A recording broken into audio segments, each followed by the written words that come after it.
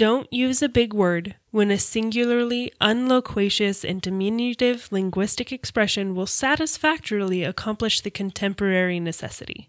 Steve Green. You're listening to Writing Roots, brought to you by Aspen House Publishing. Welcome to Writing Roots, and I just want to give Lee a little bit of jazz hands for that it was quite a mouthful of an opener. It sure was. I'm Lee Hull. And I'm Lee Esses. And today we are going to be talking about using those singularly unloquacious and diminutive linguistic expressions. Thesauruses. It is a tool that too often authors rely on to make their writing sound more important than it is. You will not use your cell phone to hammer in a nail. There is a time and a place for every tool. That includes the Thesaurus, which I have enough trouble saying the Thesaurus. I am very impressed at your opening statement there. A thesaurus is a very good tool to help you find the right word to express your thought, not a way to find a new word to use there. Too often I'll see writers try to use big words for the sake of using big words, but it doesn't actually make sense in the context of their story because synonyms don't always express the same idea in the minutia of the feeling. I once edited a short story where the main character was cleaning out mom's house after she died. And as the character is looking across the home of the hoarder and looking at all of the dust and debris, the author used the word loess, which is a geographical term for dirt, essentially. It's a specific kind of dirt. She used the word because it is a synonym of dust. So part of why we caution you is even though they're synonyms doesn't mean they mean the same thing. So I just opened up the thesaurus for the word angry, and I'm going to just list some of the stuff that they have in here and think about what that word means to you and how it's actually different than angry itself. Annoyed, bitter, enraged, exasperated, furious, heated, impassioned, indignant, irate, irritable, irritated, offended, outraged, resentful, sullen, uptight. Maybe some of those words will mean exactly what you want for that particular scene, set the flavor for that particular scene. Don't be afraid to use the word angry because there is a time and place for that word. Know when it is, know when to use it. And part of it depends on your character. I think of a Disney movie, Enchanted, where Giselle, who is usually this just happy, bubbly, eternal optimist kind of character, experiences anger for the first time. And she just goes, I'm so angry. Coming from that character is a huge thing to just simply be angry. So know your characters as you're choosing words for them. So I just have to ask, have you ever gone back to edit something of yours and then realized you used the same word 5 times in a paragraph? Or is it just me? Oh no, that's me. I actually had an editor point out once in a short story that I used the same word 3 times in the whole story. And it's not a super common word, but it was just everywhere in my story. Yeah, I've done that when I learn a new word and it's I really like the word harbinger. I'm going to use it a lot. So this is a time where a thesaurus can be helpful to help you get a different word in there so it doesn't feel so repetitive and weird. If you're not intending to have that rule of 3 going on, maybe a different word is going to be better for it. But it is a reminder. It is a assistant. It is not supposed to be your go-to for every single thing that you do.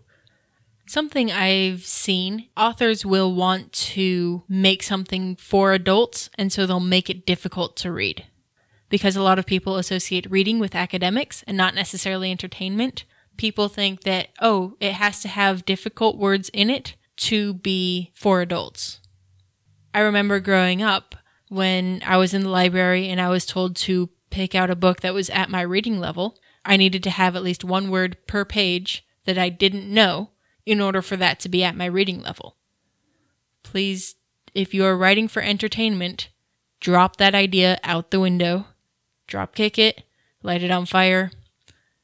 Write to entertain. Choose your words based on what is good for that scene, not if it's difficult or easy.